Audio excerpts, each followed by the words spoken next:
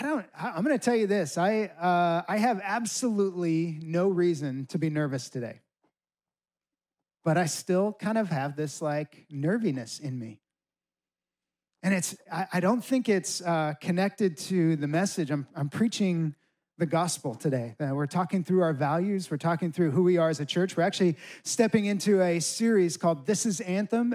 We did this last year and really felt like it was an important thing for us to understand a bit of the history of who we are and why we are here. But I think today's message is it's feeling very weighty and important to me. And so I'm looking forward to digging into it, but also feel this sense of anticipation. Maybe that's what's going on in me. It's just a sense of anticipation for what God's doing. Normally, Kristen would be up here telling a bit of the story of Anthem, and that's part of how we're going to start each of these weeks, is to tell a little bit of our story and how these values emerged as something that is critical to who we are as a church. When we talk about our values, we don't talk about them as aspirational values that we have set and that we're trying to run towards, but rather DNA elements that we are working to insert into the fabric of who we are as a church, and we've really built with them as the core elements. The grid through which we make decisions, the reason that we function and operate as a church. And so 12 years ago, we were getting ready to start Anthem Church, and in thinking through, okay, what are the things that are important to us, we had to start with this idea of the gospel. We want to be a gospel-centered church. Now, you may have heard that phrase before and tried to even understand or comprehend what does it mean to be gospel-centered as a church, and that's essentially what this message is going to be about today. But 12 years ago, I want to tell you what led us to say, yes, this is something that we want to make sure that we declare every place, all the time, in everything that we do, and we want it to stand as a centerpiece to how we make decisions. We dreamt about being a church that at all times and in all places was focused on the person and the work of Jesus Christ. That everything that comes out of our mouths, that the reputation that we carry in the community, that the mission and ministry that we do, the church planting that we do, the heart for the lost that we live out, whatever it is, that it would be done in the name of Jesus. That ultimately our goal was that we would decrease and that he would increase. That Jesus would be what is known through Anthem's existence as a church. A church can try and be about a lot of different things, but we wanted to make sure that the thing that we were about and the thing that we were known for was that we seek Jesus together. And that ultimately is the gospel. Again, that's going to be, I'm like ready to preach this message already. Sorry, I should just probably dive right into it, but I'm going to keep talking. This idea of being about Jesus needs to be the thing that we are focused on. And the importance of that for us is to actually walk through this together and say, how do we find Jesus in every situation? We're not always going to have the right answers. We're not always going to approach things the right way, but we want to walk through this story of being a church together, seeking Jesus together. And when we look back 10 years, 20 years, 30 years as a church, if we can look back and say we sought Jesus in that generation, and in that generation, and in that generation, then we will stand confidently and say, okay, we did what the church was built to do, and that is to seek Jesus together. And so some of the things that we talk through is, okay, what does it look like for us to build our church on the person and work of Jesus? And I know that might sound like strange language, but ultimately, when you're starting a church, you're kind of thinking like, how do we function? How do we operate? What are the things that we do? And there are some core things that we've decided to do to express this value of the gospel of Jesus. And the first is that we decided to preach through the scriptures. That for the last 11 and a half years, we have sought to open up the book and to preach it. To preach through Exodus and see Jesus there, and Ruth and Daniel and Luke and Matthew, and we're about to go through John and 1 Peter and Ephesians and Colossians. I'm not going to list them all, but we've gone through book after book of the Bible trying to understand who Jesus is and really looking at that moment, the road to Emmaus, when Jesus is walking with two disciples and he shows them how the entirety of the scriptures point to him. We want that to be the case, that every scripture that we look at, we see how it points back to the person and work of Jesus. We want it to be a church full of individuals that are applying the gospel to every area of our lives. Nothing is off limits. That when we look at our life, Jesus is not a category. We're not fans of Jesus. He's not this thing that we just kind of like on the side, but that he becomes the center of our lives and the reason or the grid for why we would do the things that we do. We wanted to establish a high repentance culture. Honestly, I came into church planting with this picture in my mind of repentance being the word that angry people have written on their sign. And it's always scrawled on those signs with like anger attached to it. And it's usually yelling at people to repent. But the posture of Jesus with repentance is invitational. It's not angry. It's a call to repentance because repentance is at the core of what every single one of us needs. If we're going to walk by faith, we need to establish a culture of repentance, that it's a good thing. You are a sinner and you will continue to sin. And the response, the proper response to sin in our lives is humble repentance, to seek Jesus. He is faithful and just to forgive us our sins. So we wanted a high repentance culture. We wanted to establish a high worship culture. We love to worship. The idea of exalting the name of Jesus is important. You might notice a couple of things. We sing music before we come up here to preach the scriptures. We sing music after we have preached the scriptures as a response, because the idea of worshiping, even through song, is about declaring the good news of Jesus to him and to each other. And we proclaim with our mouths that Jesus Christ is Lord, and we establish a high worship culture. We take communion every single week. Now, I don't know if this is new to you in your own personal experience of being a part of a church, but it's something that was very important to us, because Jesus gave us the communion elements to remember him and his finished work. And so we do the thing that he gave to us every single week as a church to make sure that we are personally and corporately built on what Jesus accomplished for us. We seek to live out community and discipleship that's built on the gospel. Our good friend Brad Sarian, who's actually going to be here in just a couple of weeks to preach, has often shared this idea that the gospel is not good advice, it's good news. Now, we're not just in this, actually Jeff Vanderstelt says that also, that we're not just in this to give each other really good ideas or really good advice about how to live life better or do money better or raise our kids better or be kinder to our neighbors, but that the good news at its core is Jesus himself, and we want to build our community and our discipleship on that reality. And lastly, that we would define success as a church as humility and obedience.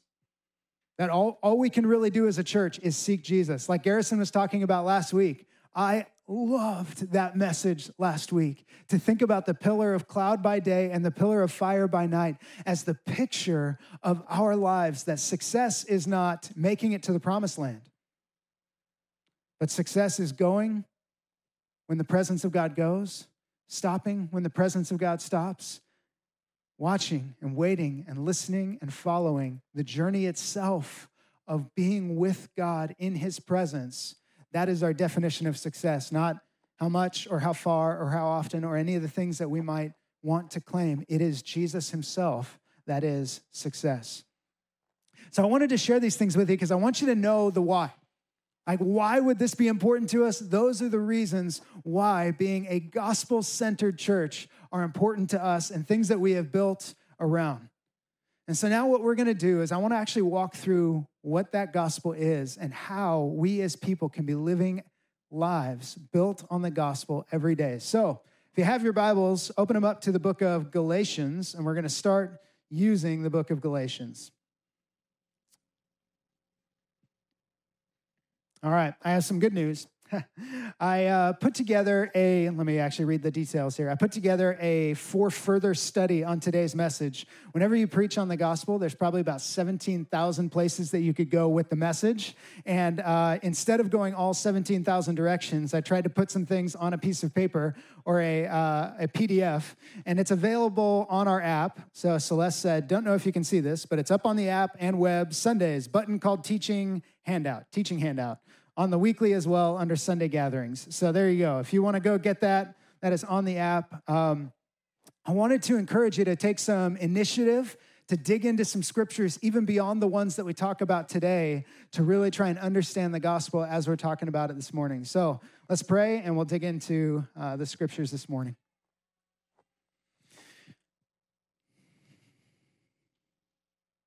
Jesus, we come before you and ask for your grace and your mercy. Even for me, Lord, I want today to correctly handle the word of truth. I pray that you would be empowering me and speaking to me, Jesus, and give me the opportunity to teach and proclaim your good news. For anybody out here, Lord, that is searching and seeking and trying to understand who you are, I pray that today would just be like cold water on a hot day, just something so refreshing to their soul, to their heart. And Lord, for those that have been walking with you for ages, that have seen your goodness, they've been diligent and faithful worshipers, they have walked in mission and purpose with you, Lord, would today be just the sweetness of the goodness of God to my brothers and sisters in you. We love you, Jesus, and we praise you. It's in your name we pray. Amen. All right. So as we dig into this idea of the gospel, I want to start with a key scripture that's really helpful for us to understand why we talk about Jesus so much when we talk about the gospel. So if you have your Bibles, go to Galatians chapter 1. We're going to look at verses 6 through 9.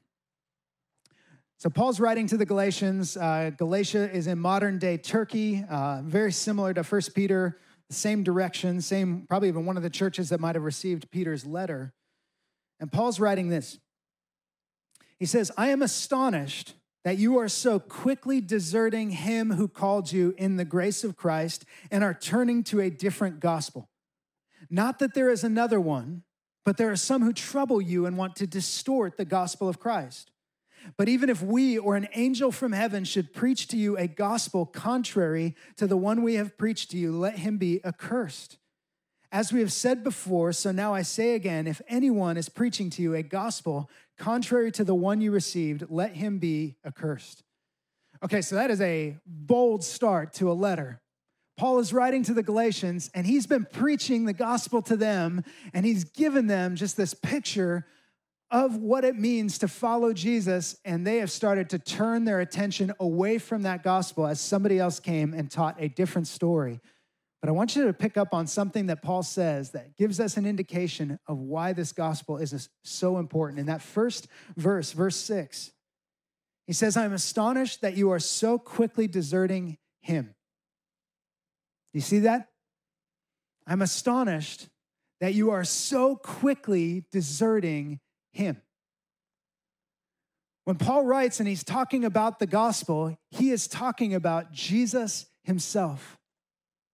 As a church, we understand the gospel to be the good news of God taking on flesh through the person of Jesus Christ. John 1:14, the word, that's Jesus, became flesh and dwelt among us or made his home among us.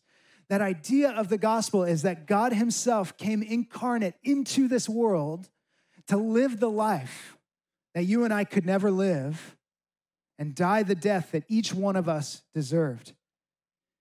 His substitutionary death that we deserved and the resurrection that now gives us true life through his Spirit, that is at the core of the gospel. That is the work of Jesus Christ, that he came and died and that he rose again. So a couple of things that are really valuable with that. One of the reasons that we celebrate baptism. For those of you that have not yet been baptized, here's why you would be baptized if you're a follower of Jesus. It's a symbol representing the finished work of Jesus Christ. So we start out of the water, and then we go into the water in that we are buried with him in his death. And then we come up out of the water representing his resurrection, and we are raised again to walk in the newness of life, is what Romans 6 says. So our baptism represents the journey that Jesus went through from life to death to true life. that he came and rose again is the story of our baptism. And so that becomes this critical picture that we are living in a resurrected life. The Bible calls this eternal life. So if you're a follower of Jesus, you have eternal life right now. This is why when we die as followers of Jesus, there's mourning in the sense that we are saddened that we don't get to be with our friend or our family or our brothers and sisters in Christ. But there's a sense of celebration because eternal life is a reality. It's not just a dream or a wish or a want. It is absolute reality. So Paul can say with full confidence that for me to live is Christ and to die is gain. I get to go and be with the Lord for all eternity. And if I'm here, it's because I'm here on mission. He has purpose and function for me to carry out in this life. So as we walk through the entirety of the Bible, we see it all pointing to this reality of Jesus. Jesus, Jesus, Jesus, over and over and over. So the good news, the gospel. That word gospel comes from a Greek word euangelizo that literally just means good news. You're telling somebody the good news of Jesus. Now here's why understanding the good news as Jesus is so important. Because it's not just information. The gospel is not simply a what, it is a who. When we look at him, we're not talking about the information that Jesus died. So a lot of us have grown up in a context where to believe is to have the proper set of facts or the right systematic theology or the things lined up in the right order. And if we know them, maybe we know a creed or maybe we know a statement or a phrase, and that defines our faith. But the reality of what Paul's getting at is that to know the gospel is to have Jesus, not to simply know about him, but to have him. If you have your Bibles, go to Galatians chapter 4, verses 4 through 7. Paul's writing to the Galatians and he says this, "But when the fullness of time had come, God sent forth his son, born of a woman, born under the law, to redeem those who were under the law, so that we might receive adoption as sons and daughters. And because you are sons and daughters," listen to this, "God has sent the Spirit of his Son into our hearts, crying, 'Abba, Father.' So you are no longer a slave, but a son or a daughter. And if a son or daughter, then an heir through God." Okay, so let's talk about that for just a minute. Paul's understanding is that when you gave your life to Jesus, God gave you not only salvation or the idea of eternal life, but he actually gave you his presence, his Spirit, his person is with you and in you. So Jesus said in the Great Commission, "All authority in heaven and on earth has been given to me. Therefore, go and make disciples of all nations, teaching them to obey all that I've commanded, baptizing them in the name of the Father, the Son, and the Holy Spirit." And then he closes with, "And lo, I will be with you to the very end of the age." Now, we've talked about this as a church before. That's not Jesus saying, "All right, guys, I got your back." That was a really awkward motion for Jesus to say, "I got your back." All right, high five. Jesus saying, "I got your back. I'm with you. I know you. I'm for you." It actually goes way beyond that into what Paul is saying here. He's saying, look, you guys are adopted. That idea of being adopted as sons and daughters, that was something that happened in the gospel that God won for you through Jesus, this familial aspect. But it's not simply a declaration. When you were made sons and daughters and brought into the family, he sent his Spirit into our hearts. And so now the reality is, if you're a follower of Jesus, you carry the presence of God at all times and in all places. Everywhere you go, Jesus is literally and actually with you. His Spirit fills your body. Your person contains the presence of God. Now, as you go through this, sometimes it feels like maybe a little bit intangible, like an idea, like, oh, I'm a Christian and I have the presence of God. But the reality, the importance of this is so critical that you get, because you don't just know about Jesus, you have Jesus. He's not just with you as in he is near you. He's with you in that he fills your very life with his very being. You are carriers of the presence of God.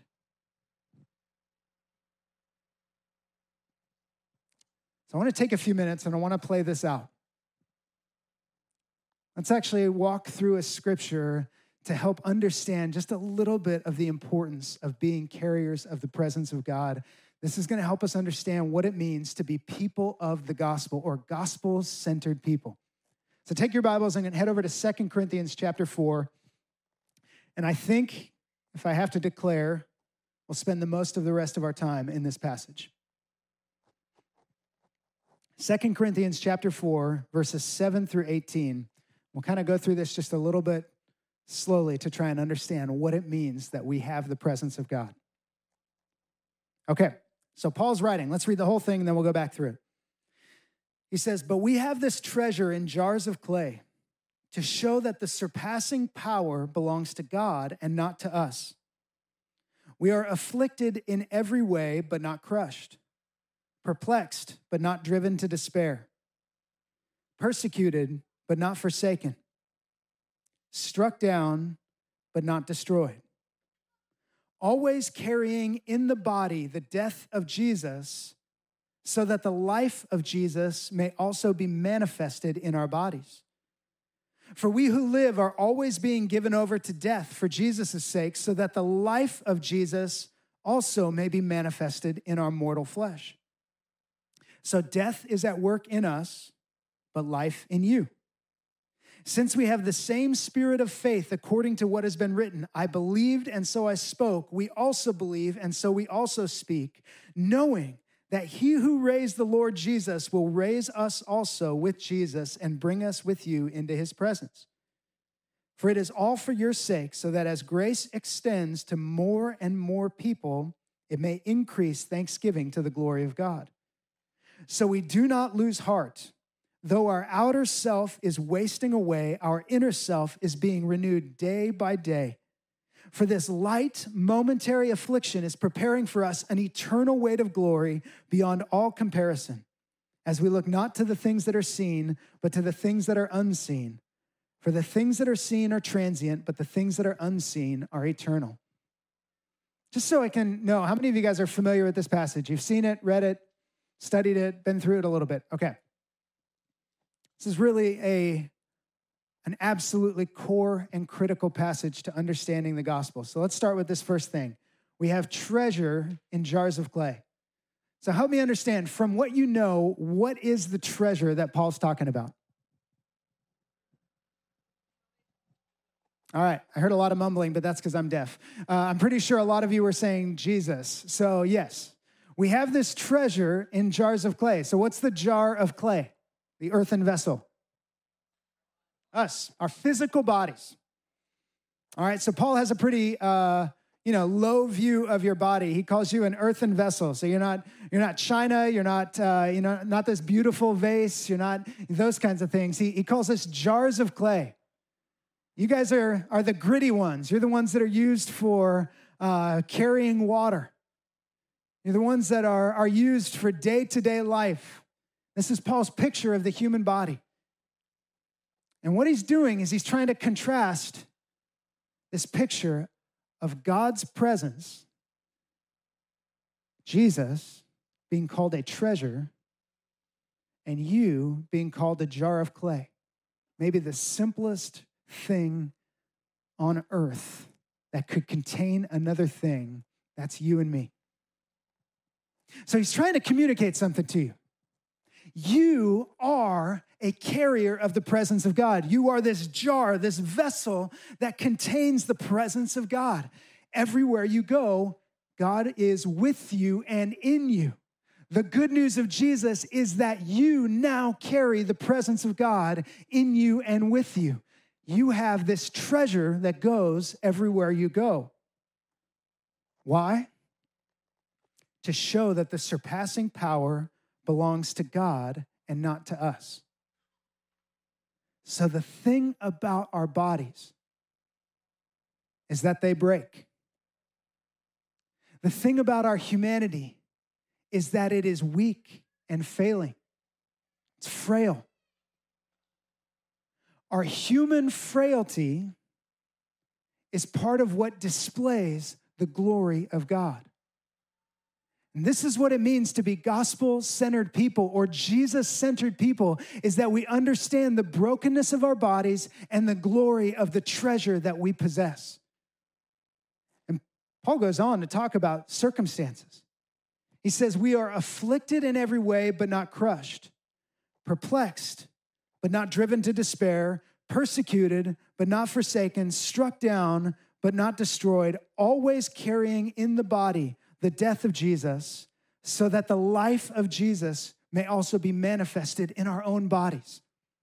What Paul wants you to understand is that no matter how rotten things get, no matter how broken or difficult, under no circumstances has the world overcome you, because you have the presence of the Most High God in you and with you and flowing through you and working for you on your behalf. All the time, all the place. So what that means is that whatever your human frailty is, now the one thing that I'll exempt from the statement I'm about to make is when we willfully sin. That is a human frailty that's dealt with differently than what we're talking about. But let's talk about some human frailties. Sickness. When your body starts to get sick, Paul's view is that that is a picture and an opportunity to show that the surpassing power comes from God.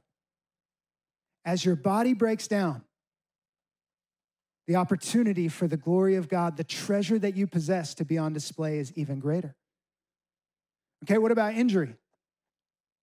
Same kind of thing. When maybe you're a healthy person that has an injured body, something has broken or twisted or torn or something along those lines. And when that happens, you become weaker. Your physical body is showing its frailty. And Paul's view is that that is an opportunity for the power of God to be seen more clearly. Okay, let's talk about some other things. What about poverty? What about poverty? Maybe we don't have all of the things, but when we don't have, it is an opportunity for the power of God to be seen more clearly.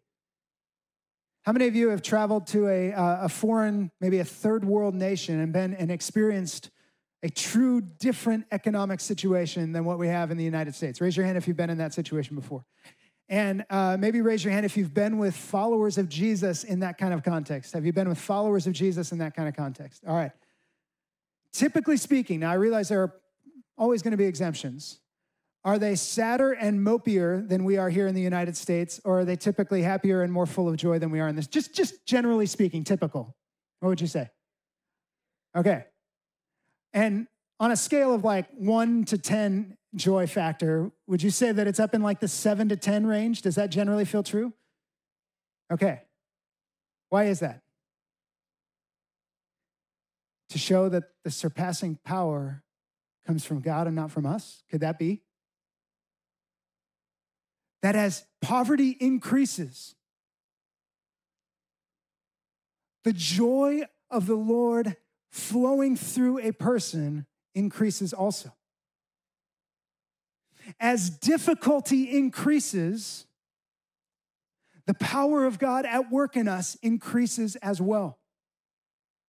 And so for us as followers of Jesus, carriers of the presence of God, we approach things differently. That's why Paul says this. We are struck down.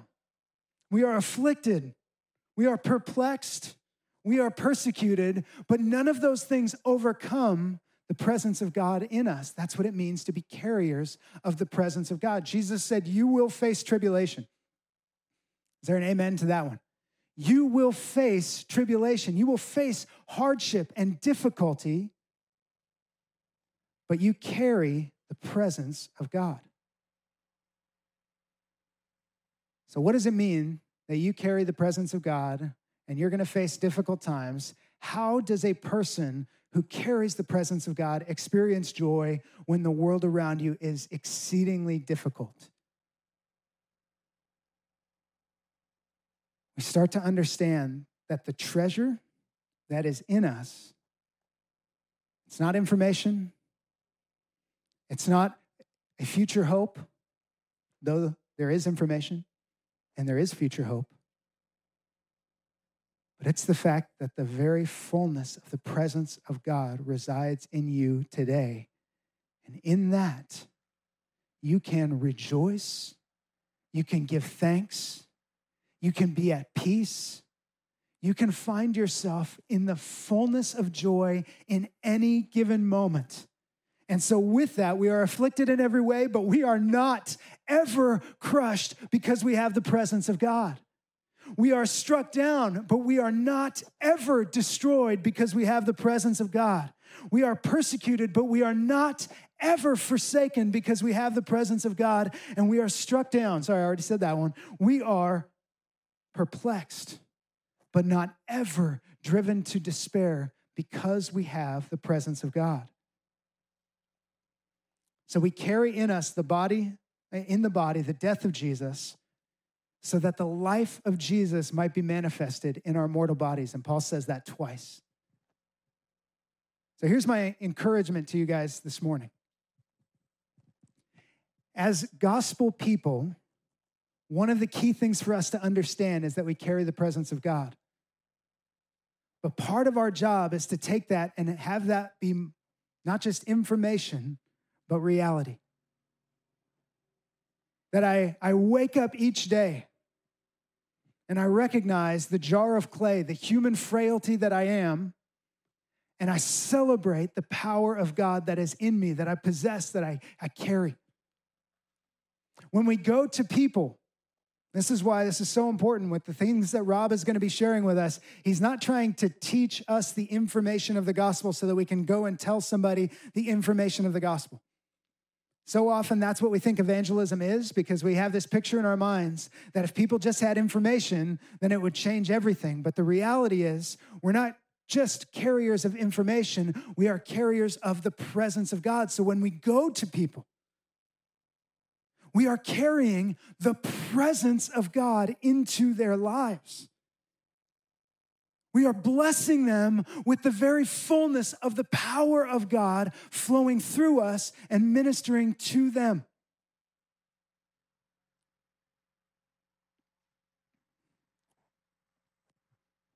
Maybe this is why I got nervous, and I'll just...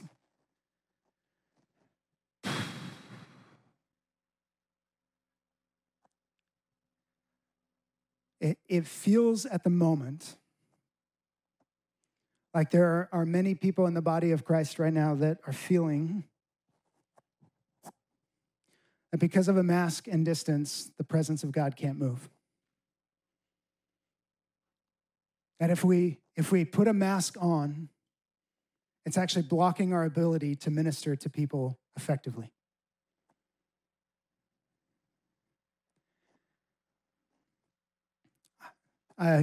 Over the last 10 months, I haven't once commented on the science of masks, the effectiveness of masks, the importance of masks, why everybody should be wearing them, because at some point that becomes pretty irrelevant when it comes to how we understand our place in society. As believers, just to throw this out there, and I'm not arguing on the merits. That's a whole separate conversation, but let's talk about this for just a moment. If you wear one of these, if nothing else, if you look at 2 Corinthians 4, you can wear it as a symbol of human frailty. Now, maybe that's a physical frailty related to COVID. Maybe it's a socio-political frailty related to a broken world that can't figure out what in the world to do with a pandemic. Maybe it's an economic frailty that expresses the difficulty of how thin our systems are and how quickly they collapse. I don't know, but regardless of that, we have an opportunity as people to view them differently. Maybe this does demonstrate my weakness. Maybe it does demonstrate my frailty. But does it limit the power of God to be seen through me? This is one example, by the way.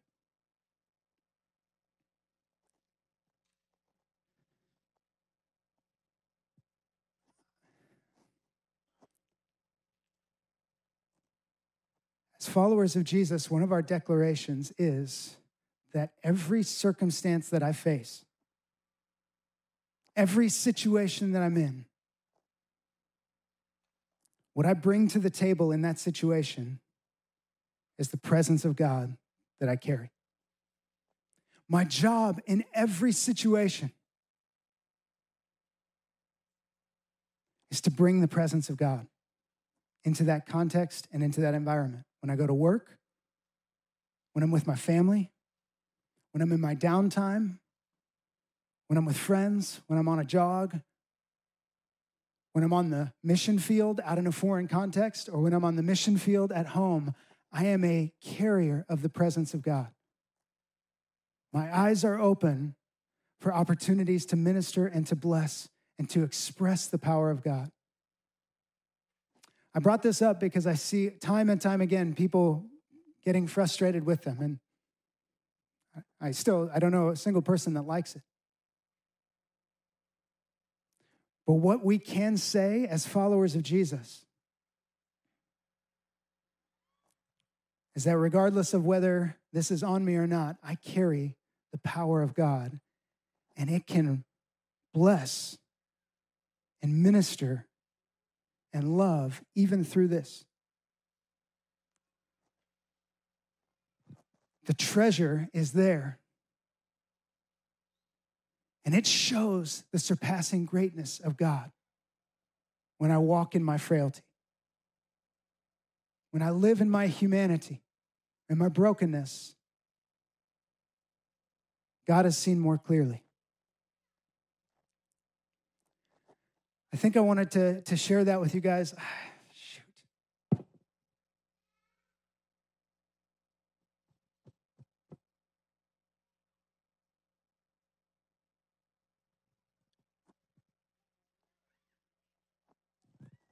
Can I be maybe honest with you for just some of the internal struggles?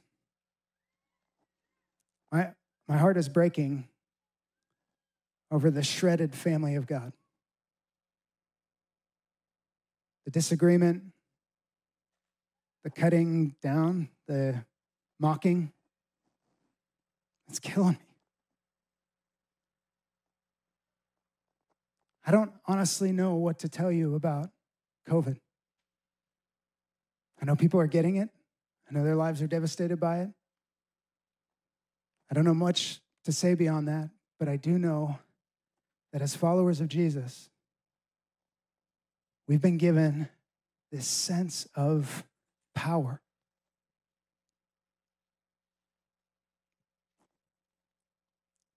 That no matter how weak our lives are, they are only more powerful when we look to the presence of God to fill us and flow through us. And so if there is frailty that we can live into, a brokenness that we can walk in, it demonstrates the power of God. And I'll even say this, the surpassing power that belongs to God and not to us.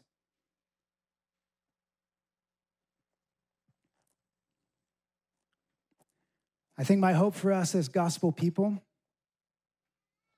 is that we would walk in humility every day, saying, I am a jar of clay. I am a frail, human, earthen vessel.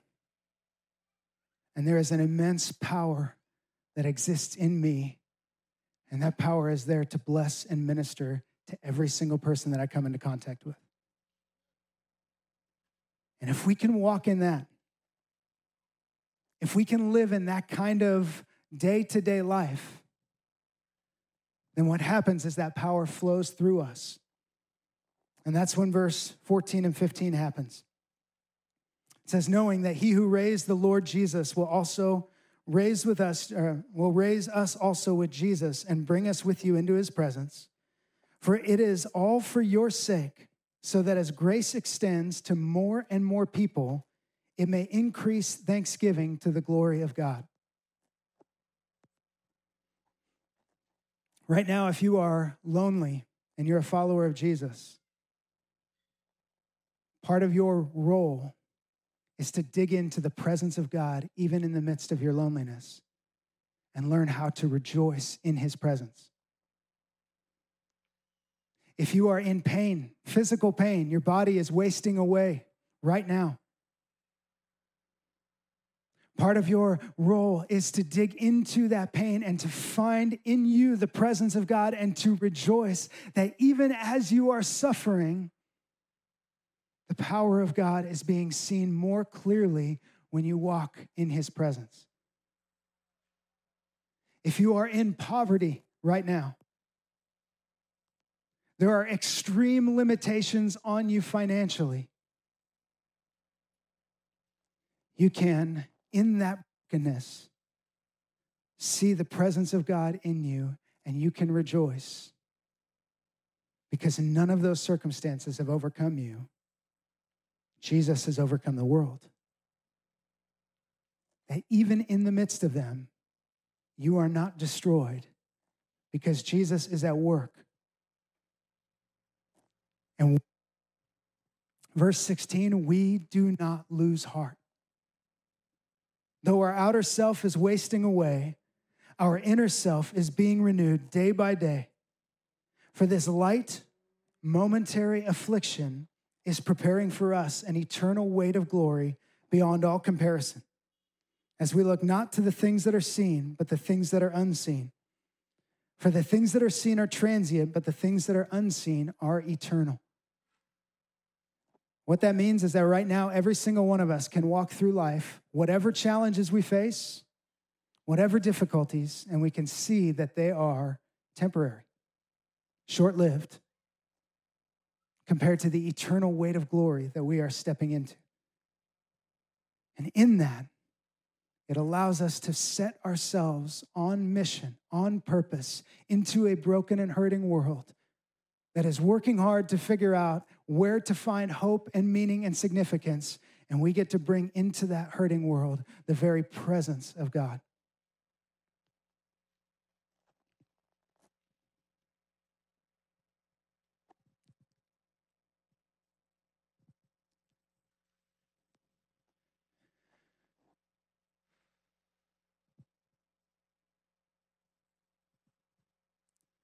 This has been a weird one, hasn't it?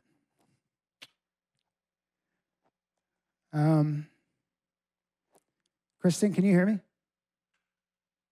I don't think she can hear me. She's out there. Hey, Ryan, would you come up here? No, it's okay. Ryan, come up here for a sec.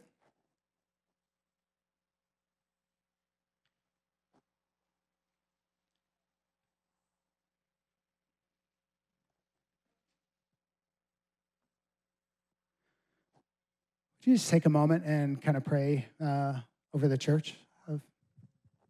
Yeah, go there. Try to remember where the camera's pointed.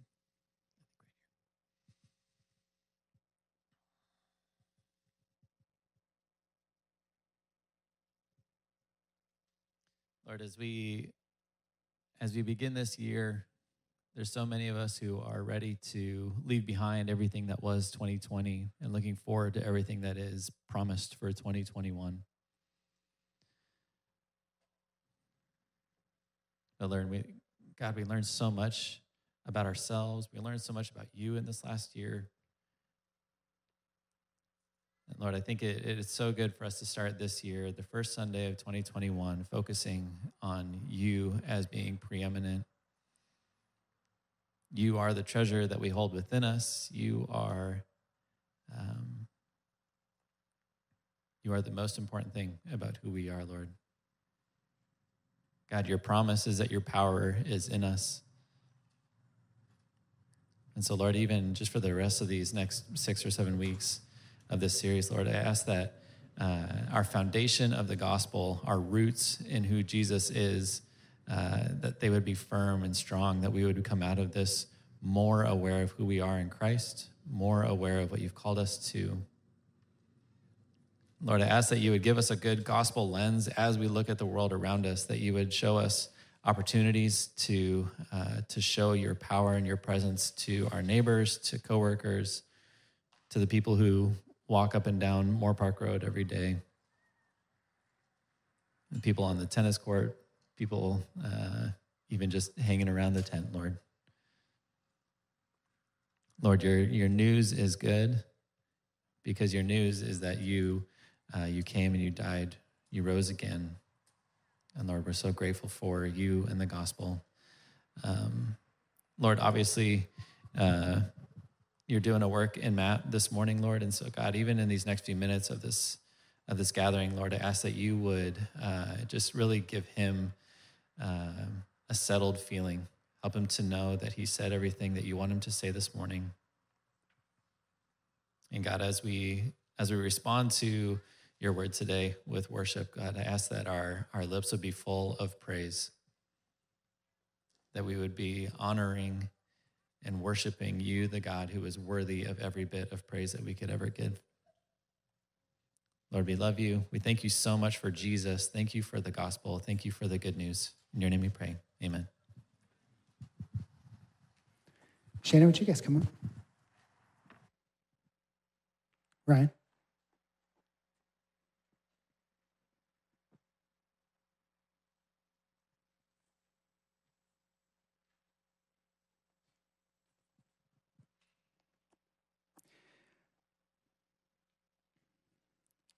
You guys have probably noticed that I haven't done a lot of commenting on the state of the world and where things are at.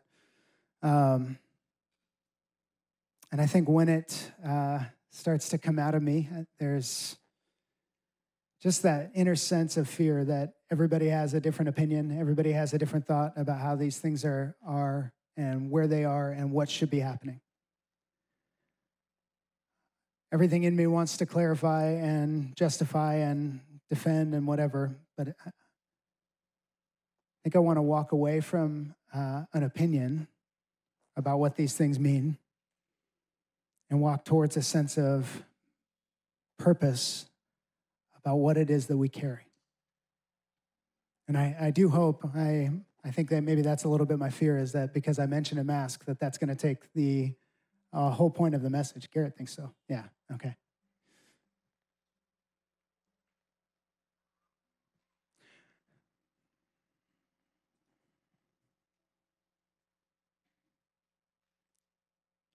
It's a very hard world to walk in. It's a very hard world to make decisions in. It's a very hard world to live a day-to-day life in. And what I'll say is, if we are not walking by the presence of God in us, when we seek his presence and seek first his kingdom, and we walk in that, I think we will find a great opportunity to demonstrate the power of God every day of our lives. When we do take time to bite and devour each other, it does slow down our opportunity to encourage and bless and minister. But when we see Jesus and we run forward, it's going to open doors for the power of God, the surpassing power to come from God and not from us.